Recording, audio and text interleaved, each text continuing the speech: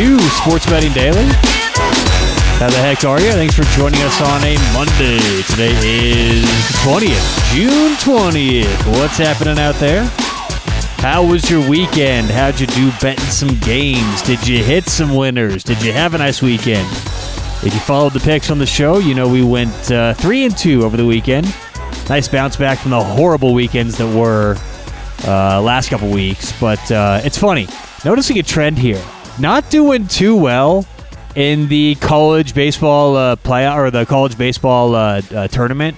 However, the closing line value is there. And it's funny. We just talked about this last week. Closing line value is important. It matters what your closing line value is. Now, it's not everything. It doesn't pay the bills. You know, if you consistently beat the line, that's a good thing. But you got to win bets as well. But interesting things I'm noticing with some of my bets. My God, we're doing well against CLV, the closing line value, but not too well in college baseball. So here's an interesting stat. Last 6 games that I've bet college baseball, I'm 0-6, okay? In those 6 games, I'm beating the closing line by an average of 35 cents, and my closing line record is 5 wins, no losses, 1 draw. Okay, I have not given out one game that's moved against me. Yeah, we're 0-6. What does that mean? That means a couple things. First of all, that's a good sign. That means we're handicapping, agreeing with the market, and it also means short sample size, anything can happen. You can be beating these lines like crazy, closing line value like crazy, but it doesn't necessarily mean you're going to win every bet short term. Go ask a poker player how often they make a call and they've got a 65-70% chance to win. You're going to hear a lot of those players say, yeah, I'm about 3-10 my last 13 times in that situation. But you don't stop. You don't give up. You trust in the math, and that's what we believe in. Unfortunately, there's just not that much college baseball to bet on, so it's not like we have 100 games coming up and it's going to even out. It's going to dry up really quickly, but I'm not discouraged. I'm actually encouraged from that. Still had a winning weekend, so if you followed our picks, you ended up in the positive for the weekend. Let's go over those picks. On Saturday, we gave out 3. We did give out Stanford -115 against Arkansas. That was our loser. Had a winner in Major League Baseball, St. Louis Cardinals, even money. And we had the Colorado Avalanche -150. And then in Sunday's action, we had 2 games. We had the over 6.5 in Miami and the New York Mets. That was a winner. And then Notre Dame -115 was a loser in college baseball. So everything except college baseball this weekend was great. And it's funny. You may ask me, do you feel less confident with college baseball? It's something you don't often talk about. Do you make smaller bets for this? And honestly, if my closing line record doesn't tell you enough, no, I trust my handicapping. I don't just bet to bet. I only make bets that I think I have an edge in and I think I can win. Do I think I have a bigger or more noticeable edge in NHL and soccer?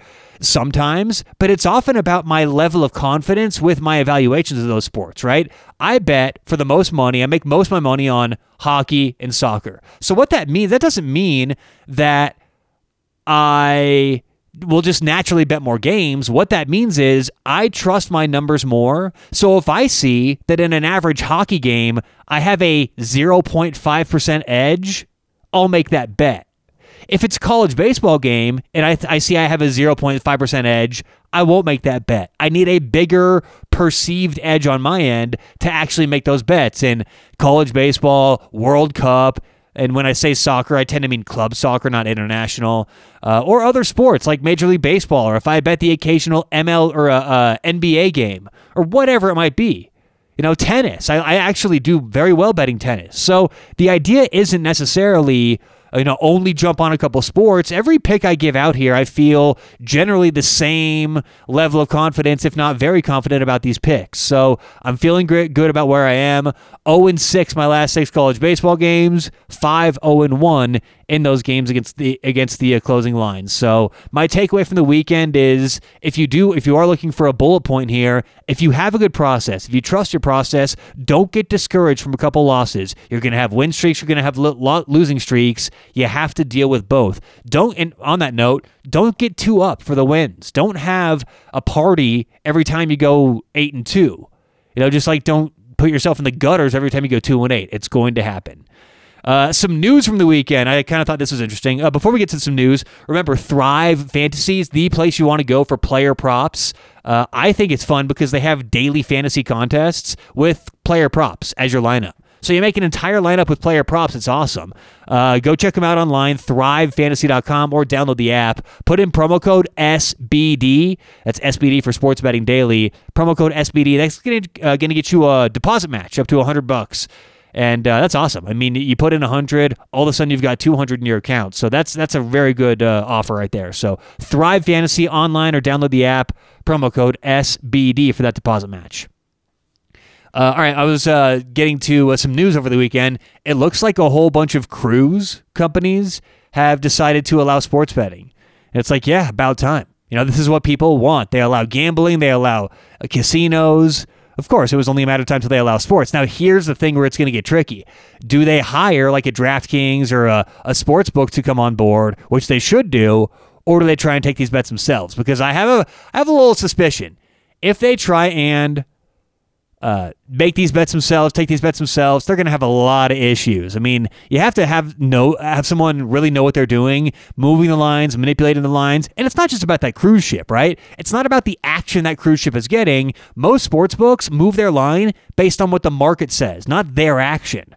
Okay, so if you own a sports book and the Denver Broncos are -3 and you haven't taken any action, but the market moves to Denver -4, most sports books just move Denver -4. That's how it goes. So if you're on a cruise ship, you have to have someone running the book who really knows about running the book, and that could get sticky. But it's fun. If you like cruise ships, it's another option. I personally have never been on a cruise. I don't know if I'm going to get on one anytime soon.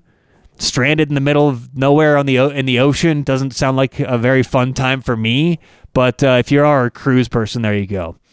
And last piece of advice. I've been noticing some advertisements on DraftKings and BetMGM, and these advertisements come in the form of text messages, emails, and they're asking if you want to play certain games. And I have a rule of thumb for everyone out there, and I'll leave you with this. If sportsbooks are advertising something, okay, if sportsbooks are really actively putting something out there, ignore it. Don't bet into it. What you'll see is often BetMGM says, hey, we've got same-game parlays. Come on in. Take what you want. If they're offering things like that, chances are it's not going to be a very good bet. If they're hiding something, if it's tough to find a sport, tough to find a bet, they're not advertising it, it's going to be a much better proposition for you. So in general, rule of thumb, if they're advertising it, stay away. All right, that does it for today's show. Thanks so much for listening. Good luck, whatever you have going on today or tonight. Stanley Cup Game 3. Let's go. And we'll talk to you tomorrow. Sports Betting Daily.